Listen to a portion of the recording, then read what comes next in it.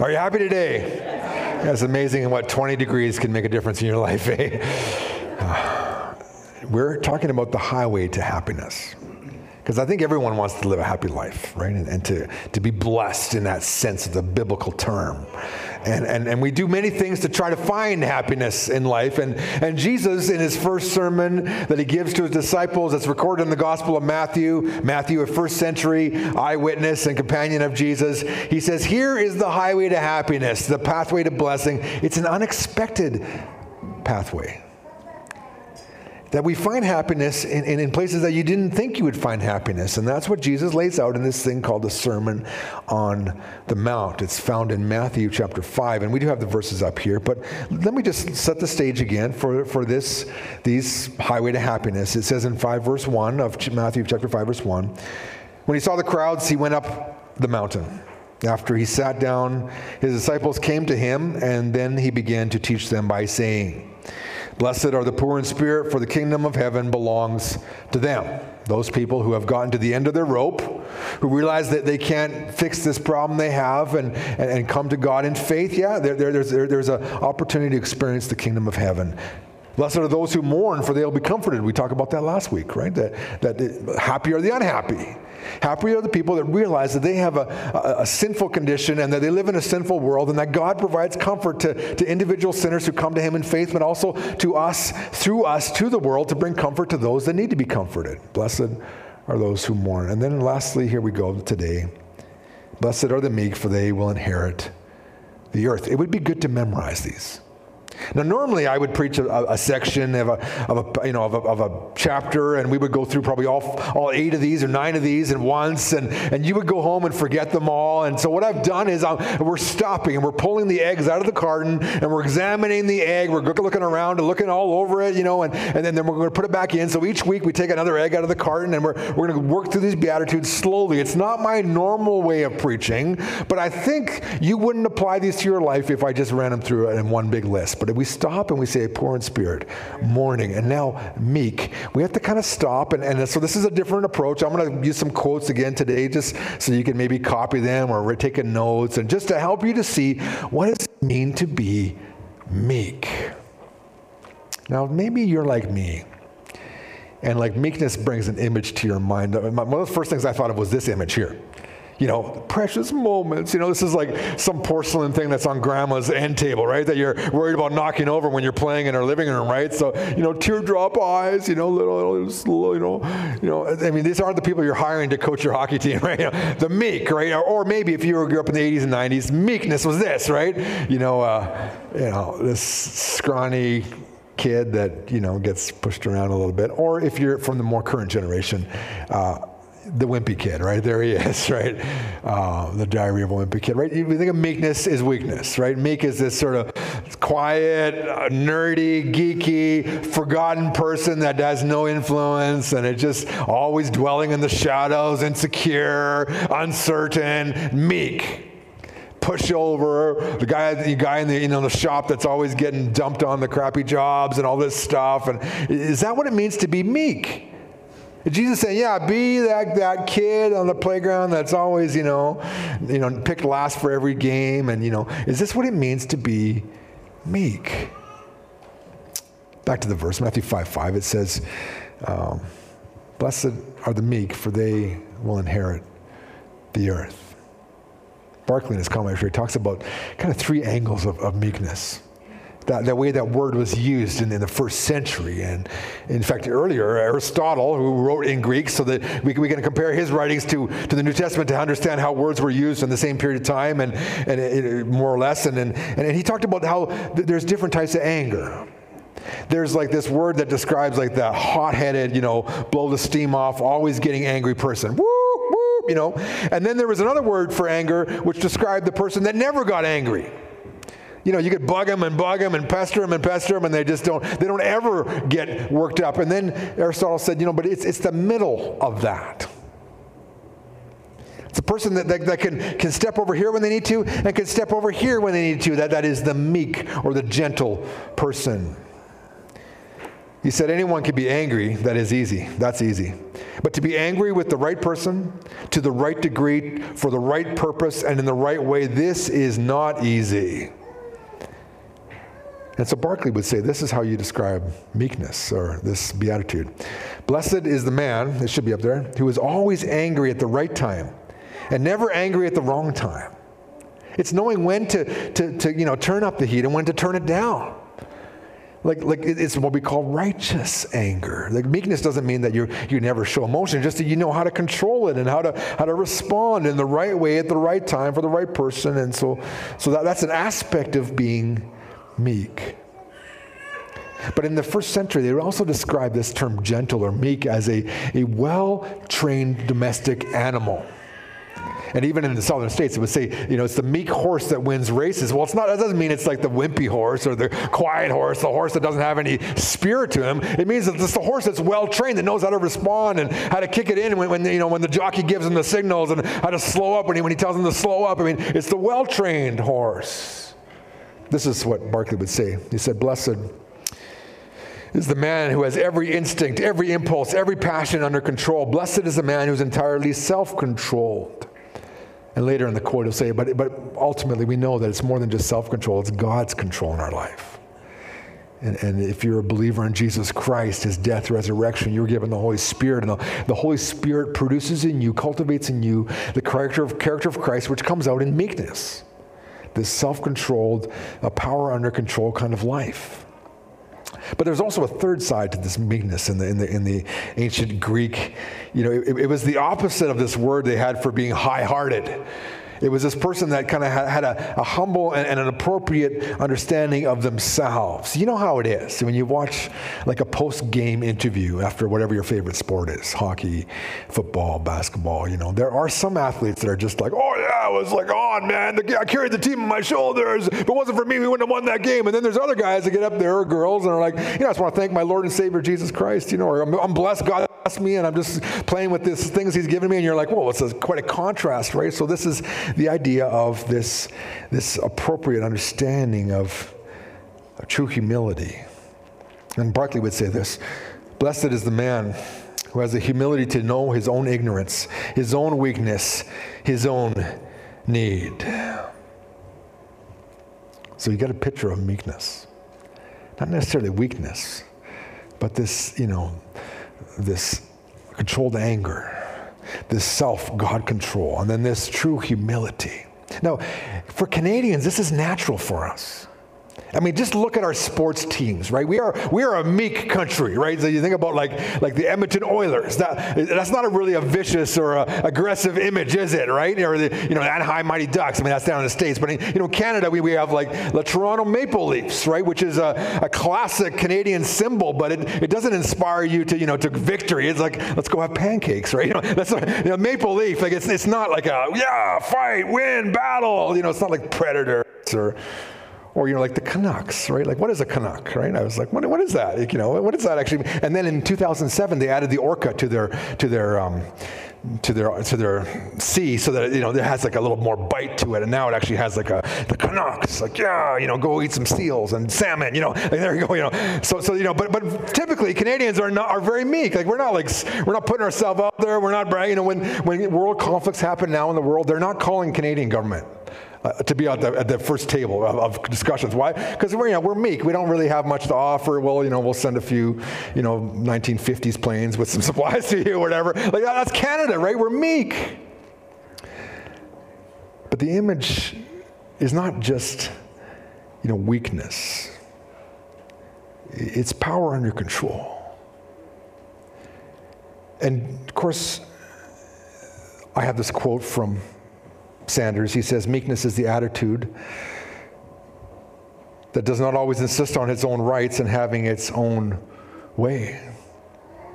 It's willing to say, I don't need to be the number one person in this room. I don't need to have the final word in this conversation. I don't need to always be right. Some of you understand that. Some of you don't understand that. Some of you maybe struggle with that. I need to always be right. I need to always have people agree with me. But meekness says, you know what? There's people going to disagree with me. That's okay. I know what I believe. I know why I believe it. I have a right to this, but I'm not going to push it. Meekness is when you go to the restaurant and and they blow it, and you want to just like give it to them because like I'm paying money for this and you're not serving it well and it's coming out cold and you don't know. But meekness says, okay, how do I respond? Because maybe it's not the server's fault, maybe it's not the cook's fault, maybe it's, like who knows? And maybe, is it going to really help them if you ride them?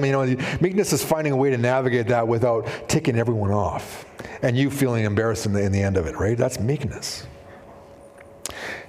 Lloyd Jones has said, meekness denotes a humble and gentle attitude to others, which is determined by a true estimate of ourselves. Jesus said, you're poor in spirit, you're mourning your sin, and now you're meek. You're adopting the perspective of Jesus, that you know who you are and how you are. And when we're really honest about that, it helps us to have a gracious perspective towards others. The reality is Jesus was meek. He was gentle. He modeled this for us. And in Matthew's gospel, he uses this same word in two other locations to help us to understand the context of him using this word meek or gentle in the gospel of Matthew. First is in Matthew 11, verse 28, where Jesus says, "Come to me, all you who are weary and heavy burdened, and I will give you rest. Take my yoke upon you and learn from me, because I am gentle." You see that? Same word, meek, and humble in heart, and you will find rest for your souls. Jesus, like you're carrying a burden in life, and it's killing you. Maybe some of you are here today, or you're watching online, because I'm carrying this burden in life, and I don't see it. It's weighing me down, and it's got to be a better way. And you're here today because you're looking. Is there a better way? And I'm telling you, Jesus is that better way. But He is the one who's willing to take your yoke, and then you could take His yoke upon you, and carry the burden that He puts on your shoulders, which is He replaces it. I'll take your burden of sin. I'll take the burden of your guilt and your shame, and you can walk in the burden of my righteousness, which is way better. And you'll find this rest for your soul. Jesus is gentle. And then in Matthew 21, this is a quote from the gospel, from the book of Zechariah. When Jesus is coming into Jerusalem, he's riding this donkey. And he's fulfilling this scripture which says, "Tell daughter Zion, see your king is coming to you gentle and mounted on a donkey, on a colt, the foal of a donkey." And so Jesus is riding into Jerusalem. When a king would enter a city, on a war path, he'd be, riding a stallion or some big war horse with armor and swords pulled out. But here's Jesus riding a donkey, a symbol of peace. Hardly, an imposing image, right? It's just, Jesus riding a donkey. It's kind of a ignoble picture, right? But it's like, I'm humble, I'm gentle.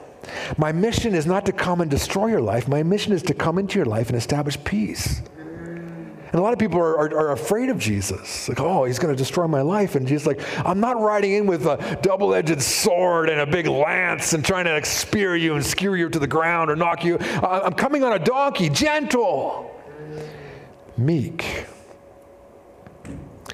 So sometimes we think, okay, Jesus wants all Christians to just be just passive, never speaking up, always taking the licks that come your way and just never saying anything. And because that's the way Jesus was, super calm, always under control and never, and of course that's not the biblical picture. Like I have a first picture here. John 2:15, Jesus walks into the temple. And he discovers that the house of prayer, the place of worship, the sacred place of God's people is turned into like a bazaar, a marketplace, a farmer's market, so to speak, right? And people are changing money. They're profiting off of religion, which she's like, I can't believe it. He says he makes this whip, and he begins to whip things around. Woof, woof, meek Jesus. Cracking the whip in the temple. Why? Because he's like, you have violated the very character of my Father. And then it says he goes and he's, upchanging, throwing the coins around for the guys that would exchange money, which of course, they're always taking advantage of the poor people. And also he says he was tipping over tables. Now, why the prof in seminary was like, well, you don't have to be angry to tip over a table. You could have just went and, kind of, whoop, like, is that the image you get when he says he made a whip and began to declare out that it's a temple? No, this is the meek Jesus. And he's saying, in this moment, this is the appropriate level of anger that I need to express because you have turned this place of sacred prayer and worship into a den of thieves. Okay. The second image I have is this one here. There's meek Jesus sitting in a death-defying storm. The experienced nautical fishermen of the Sea of Galilee are ready to die, and they're calling for Jesus to help. And don't you care, Jesus? Of course they care. He gets up and he's like, okay, storm, stop it. Basically, literally, be quiet, calm down. And boom. So there's the meek Jesus confronting an aggressive storm, and with just simple words and command, boom, it quiets down instantly. Now, like I said, the first service, like some of you are water people. And you know when you go, skiing and wakeboarding and all that stuff, like, it just gets choppy. You get multiple boats out there, and it never calms down, right? It's always just chop, chop, chop, chop, chop, chop. I grew up in Shuswap, and that was just the reality of Shuswap Lake when all the Albertans got their boats out there. It was just a mess, there's waves everywhere, and it takes a long time to finally calm down, right? But Jesus gets up, the meek Jesus, and says, be quiet, calm down, and boom. Napoleon said this: Alexander, Caesar, Charlemagne, and myself have founded empires, but upon what did we rest the creation of our genius? Upon force. And they have crumbled into dust. Jesus Christ has founded his empire upon love. And at this moment, millions of men would die for him. Napoleon Bonaparte. Amazing. The meek Jesus. Of course, meekness, power under control, is illustrated on the cross. If you read the gospel story, it's a tragic story. A perfect man, a loving person, the guy who does everything for everyone else, gets betrayed, gets arrested, gets beaten, gets mocked, gets stripped down, gets whipped, and he gets nailed to a hunk of wood like a common criminal. And you're like, what kind of story is this? It's a story of meekness. Because the eternal Son of God has the power in that moment to destroy everyone who's touching him. I mean, Pilate, the power of the day in Jerusalem, is like, don't you know who I am? And she's like, don't you know who I am? Like, you wouldn't be where you are if it wasn't for me. If we wouldn't have let you be there, Jesus. Jesus is telling him, and Pilate's like, I've never met a guy like this. Why? Because it was like meekness in action. And of course, meekness was manifested on the cross. Power under control. He's like, I am surrendering to this. Why? Because this is my Father's will, and this is our plan for salvation. Meekness. The old hymn would say he could have called 10,000 angels. Yeah, he could have. He could have said, okay, I'm done with this. Deliver me. And boom, it would have been like, nuclear war or whatever. He could have, but he didn't. Why? Because he wanted to accomplish for us what we couldn't accomplish for ourselves. Salvation. He died on the cross so that our sins and the penalty for our sins would be carried there so that we don't have to carry them. But what happens to the meek people? It says in Matthew 5:5 that they will inherit the earth. What does that mean, inherit the earth? France would say the focus is on the principle of the reversal of fortunes, rather than on specific inheritance. It's the reality in the kingdom, everything is turned upside down. The last are first, the first are last. Children in the first century had no value. They were seen and not heard. It was a nice era, and there they were, and Jesus is like, hey, if you want to be greatest in the kingdom, become like a child. And like, what are you talking about, Jesus?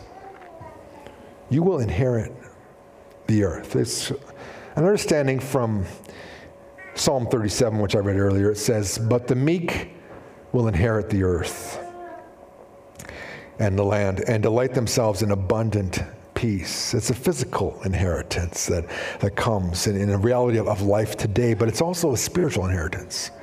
And Peter would write in 1 Peter 1, he says, blessed be the God and Father of our Lord Jesus Christ. By his great mercy, he's given us new birth into a living hope through the resurrection of Jesus Christ from the dead. That is into an inheritance, imperishable, undefiled, and unfading. It's reserved in heaven for you, who by God's power are protected through faith for a salvation ready to be revealed in the last time. There's a lot in there.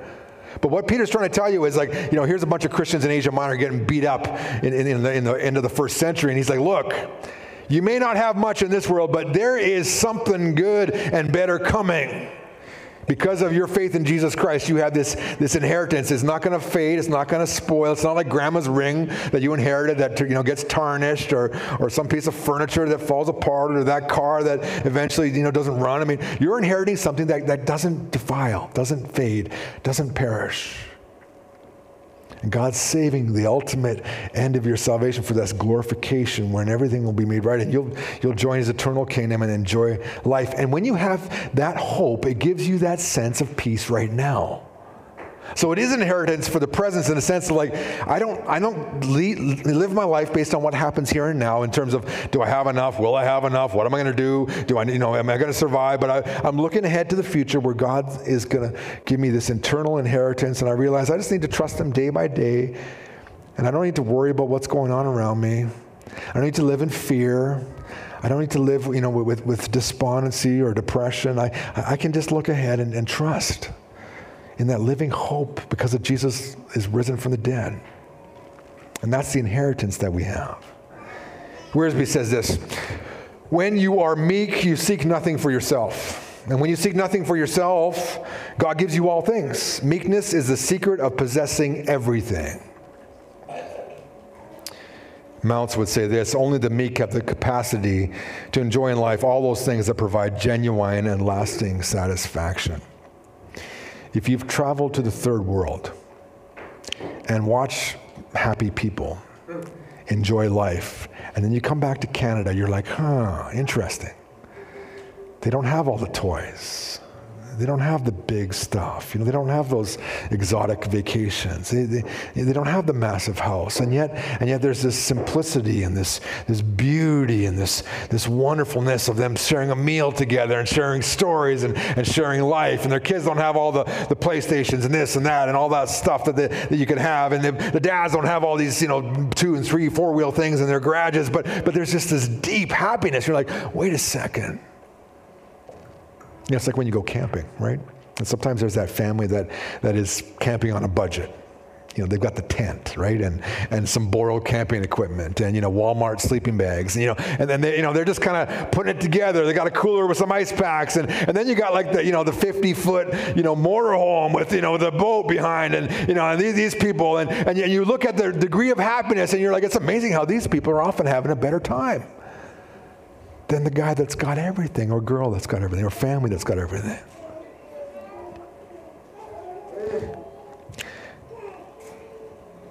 According to Oxfam, a year ago, 62 people controlled half of the wealth of the world. And this year, 8 people do. 6 of those 8 are Americans, 4 come from the American tech community, and we think, oh man, they are in control of everything. In fact, they want to be in control. Why? Because the wealthier you get, the more frustrating it is, because you know that your wealth will not live on after you live on.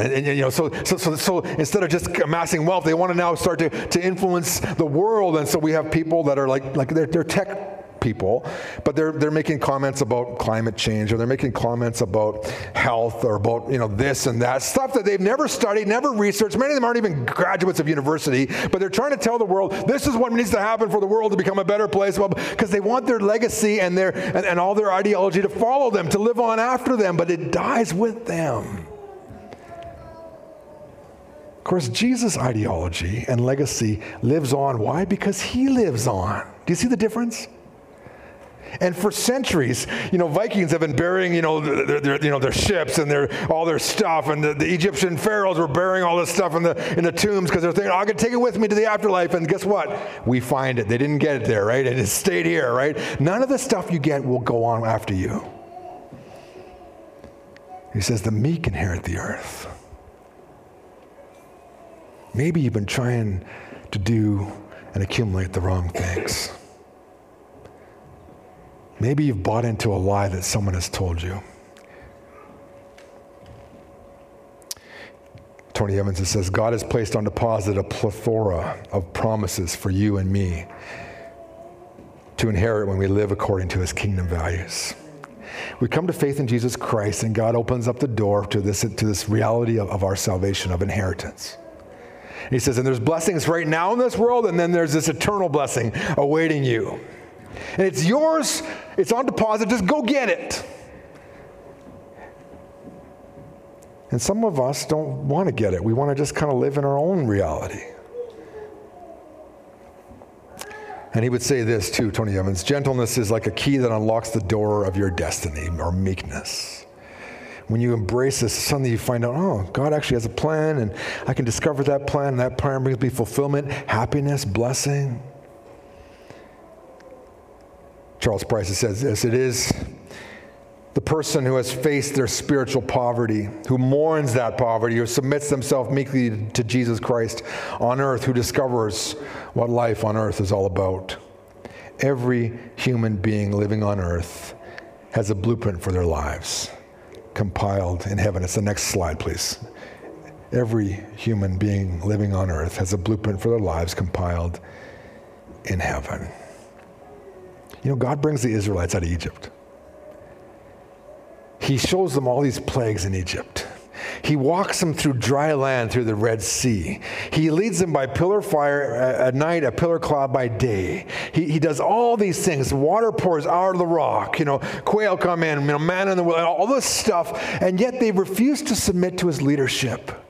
They refuse to accept his leading in their life. And as a result, they miss out on the inheritance. God's like, yeah, all you old people, forget it. You don't want me? I don't want you. You're going to die in the wilderness. I'm starting afresh with a new generation. They could have just walked into the promised land, but they said, no, we don't want it. We want it our way. We want it our way. We want it our way. And they miss out. Can you see that? When you want it your way, you miss out. Blessed are the meek, for they will inherit the earth. Ephesians 2:10 says, we are his workmanship, created in Christ Jesus for good works, which God prepared in advance for us to do. God has a blueprint for you. He has an opportunity for you. He has his best for you. And you can follow that, you can embrace it, you can accept it, you can discover happiness, or you can say, I don't like that, I'm going to do my own thing. So we'll talk about that here in a moment. Here's my considerations. The first is this. The highway to happiness is full of gracious and considerate drivers. It's not like driving in Lloydminster, right? So everyone here is gracious and considerate on the highway to happiness, right? When you got to merge, they let you in, right? When if someone cuts you off, they don't, you don't see single digits. Why? Because you're just not in a rush.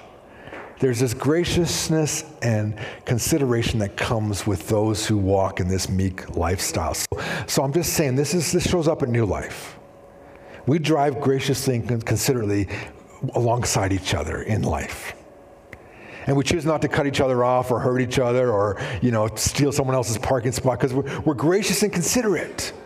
Because that's an extension of our meekness or our gentleness that comes when we follow Jesus Christ. And so I'm using this metaphor of the highway just so you get it, right? So everyone, this is a joy. When you drive on a highway like this where everyone's following the rules and doing what they're supposed to be doing. I was in Calgary in December and it was like, so nice to be on a place where people know how to merge, and it's kind of going fast and squeezing in and people are letting you in. It's like, yeah, this is awesome, And so this is the highway to happiness. Oh, that our families would be like this. Our marriages would be like this. And in the church that we would just model this, gracious and considerate. Second, there are no hotheads on the highway to happiness, okay? So if you got road rage, you're not driving in a meek lane right now, okay? If you can't control that and you try to, or you excuse it, if you give that apology, I'm sorry, but, no, doesn't work. You own your anger. You can't blame your anger on other people's behavior. You own what is yours. There are no hotheads on the highway to happiness. Like I said, there's time to get angry.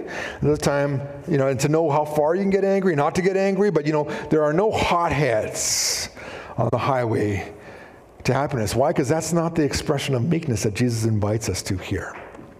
If anger is one of your issues, and because it's a control issue, right? You lose control and you get angry. Certain personalities struggle with this because they're control freaks. All of us are control freaks at some level. But on the highway to happiness and the meek and gentle posture that we assume in following Jesus, we realize that, I'm not actually in control of that much. And the things I do control, I can be patient in my control of those. And I can love the people around me. And so there are no hotheads on the highway to happiness. I'm trying to make these sort of pithy so you can remember them maybe and, tweet them later, whatever the case may be. So number 3. Travelers on the highway to happiness always ask for and accept directions. I encouraged the congregation on December 31st, and I repeated, the value of spending time every day in God's Word. Some of you are going to read through the Word from cover to cover, and that's okay, and that's good if you can do that. You don't have to do that. There's no like Bible verse saying, read the Bible chronologically every year. But it's a good habit to do at least once in your life, and maybe some people do it every year, and you need to do whatever works for you and your personality. But what everyone needs to do is to spend time in God's Word. Why? Because this is where we get the directions. This is the navigational key to life. And the reason that some of you are in the ditch or you're not progressing forward in your life is because you're getting directions from somewhere else. If you're not following God's Word, you're following words that aren't from God. You're like, oh, I'm just kind of taking neutral. No, you're taking messages from someone. And you're making those your navigational key. You're writing your map based on what you've heard from someone else. And you're seeking to find happiness along a journey that leads to nowhere. But travelers on this highway can stop and say, I think I need to make a course correction. And that's what happens when you read the Bible. It's really annoying because the Holy Spirit says, yeah, you're not really doing that, are you? I'm like, yeah, I'm not. And then you mourn your sin, you repent, and then you meekly accept his direction, his instruction, and you follow him. That's how it works. And when you do that, you become more like Jesus and less like your old self. And God is inviting all of us to find direction, navigation from his Word, to ask for and to accept direction. Maybe you're like, I don't need no directions. I'm fine. I'll figure it out. It's like, the guy who's getting lost all the time. His wife's told him the right way to go 5 times, but he's not going to take it, right? Not going to take it, not going to take it. But God's like, I know how this works. Because why? Because I made you. I created this whole thing. So just take my word. Trust in me, and you will find the way to happiness. You ask for directions and take advice. And lastly, the highway to happiness is a hoot. That's really tweetable, I thought. So there we go. It's a good thing. Like this inheritance that God has for you and me is wonderful. The life with Jesus is intended to be a great life. You're not surrendering like a good life to settle for like a horrible, awful life and the suffering life, the moaning life. Jesus is like, no, this is a happy life that I'm offering you here. It's a hoot. You think that you can pick a better way for yourself. That's people's problem for centuries. I know the best way to have a great life. But the highway to happiness is to say, no, I actually don't know the best way. He knows the best way. And in that poverty of spirit, you mourn your sin and you embrace the path of meekness, which is saying, okay, teach me, Lord. I trust in you. I hold on to your direction and I'm taking your advice. And you discover, actually, God's way is way more fulfilling, happy, blessed than all the stuff I used to do before. And maybe today you are needing to take that step into the highway of happiness and to believe in Jesus Christ. And he died on the cross, rose again, and invites you to experience life at a different level, the level of true happiness in relationship through Jesus Christ, having the Holy Spirit in your life, and then, walking and discovering meekness, and God's got a plan, and this inheritance, and it's a blessing now, and it's a blessing in the future, and wow, and all the stuff that's going on in the world don't bother me anymore, because I just know that God's got a plan, and I'm doing my part of his plan for right now, and things go bad around me, but I'm like, okay, it's okay, God's gonna work this out, and he does, and he always will. Let's step forward in meekness. I'm going to invite the team up here if you guys would come. And Billy Graham said this of Eric Liddell, who was the Chariots of Fire guy. He was like Olympic gold medalist and also a missionary. He was in a camp for foreigners in China during the Second World War. He died there, actually. But it was said this of Eric Liddell. He was ridiculously humble in victory and utterly generous in defeat. I mean, he was a fierce competitor. He loved running, loved racing, but when he won, he was humble. When he lost, he was generous. Why? Because he was a follower of Jesus Christ. He figured out how meekness worked in everyday life. And may we too find what that means for our lives. As we are poor in spirit, as we mourn our sin, and now as we seek to embrace this meekness, this gentleness of Jesus Christ. Would you pray with me as we close? If you're not a believer in Jesus Christ, I invite you to believe in him this morning. Maybe you feel the Holy Spirit tugging at your heart, saying, come and just know me. Come and join the highway to happiness, which starts with a relationship with Jesus Christ. And maybe as a believer, you've been walking on your own highway. You believe Jesus died, rose again, but you've been walking your own path. Today, God's like, get back to my path. Come back and discover life and happiness. Take that meek attitude, gentle attitude, and just learn and follow me. Discover the best life ever, the life that I have for you through my Son. If you're a believer today, maybe you just need to just recommit your life. Say, Lord, I've been doing the wrong things. I've been on the wrong path. I'm starting afresh today with you again. And Lord, may we have opportunities to be gentle, to be meek in our relationships and interactions this week, that Jesus Christ may be glorified in our life. We pray this in his name. Amen. Would you stand with the team as we close?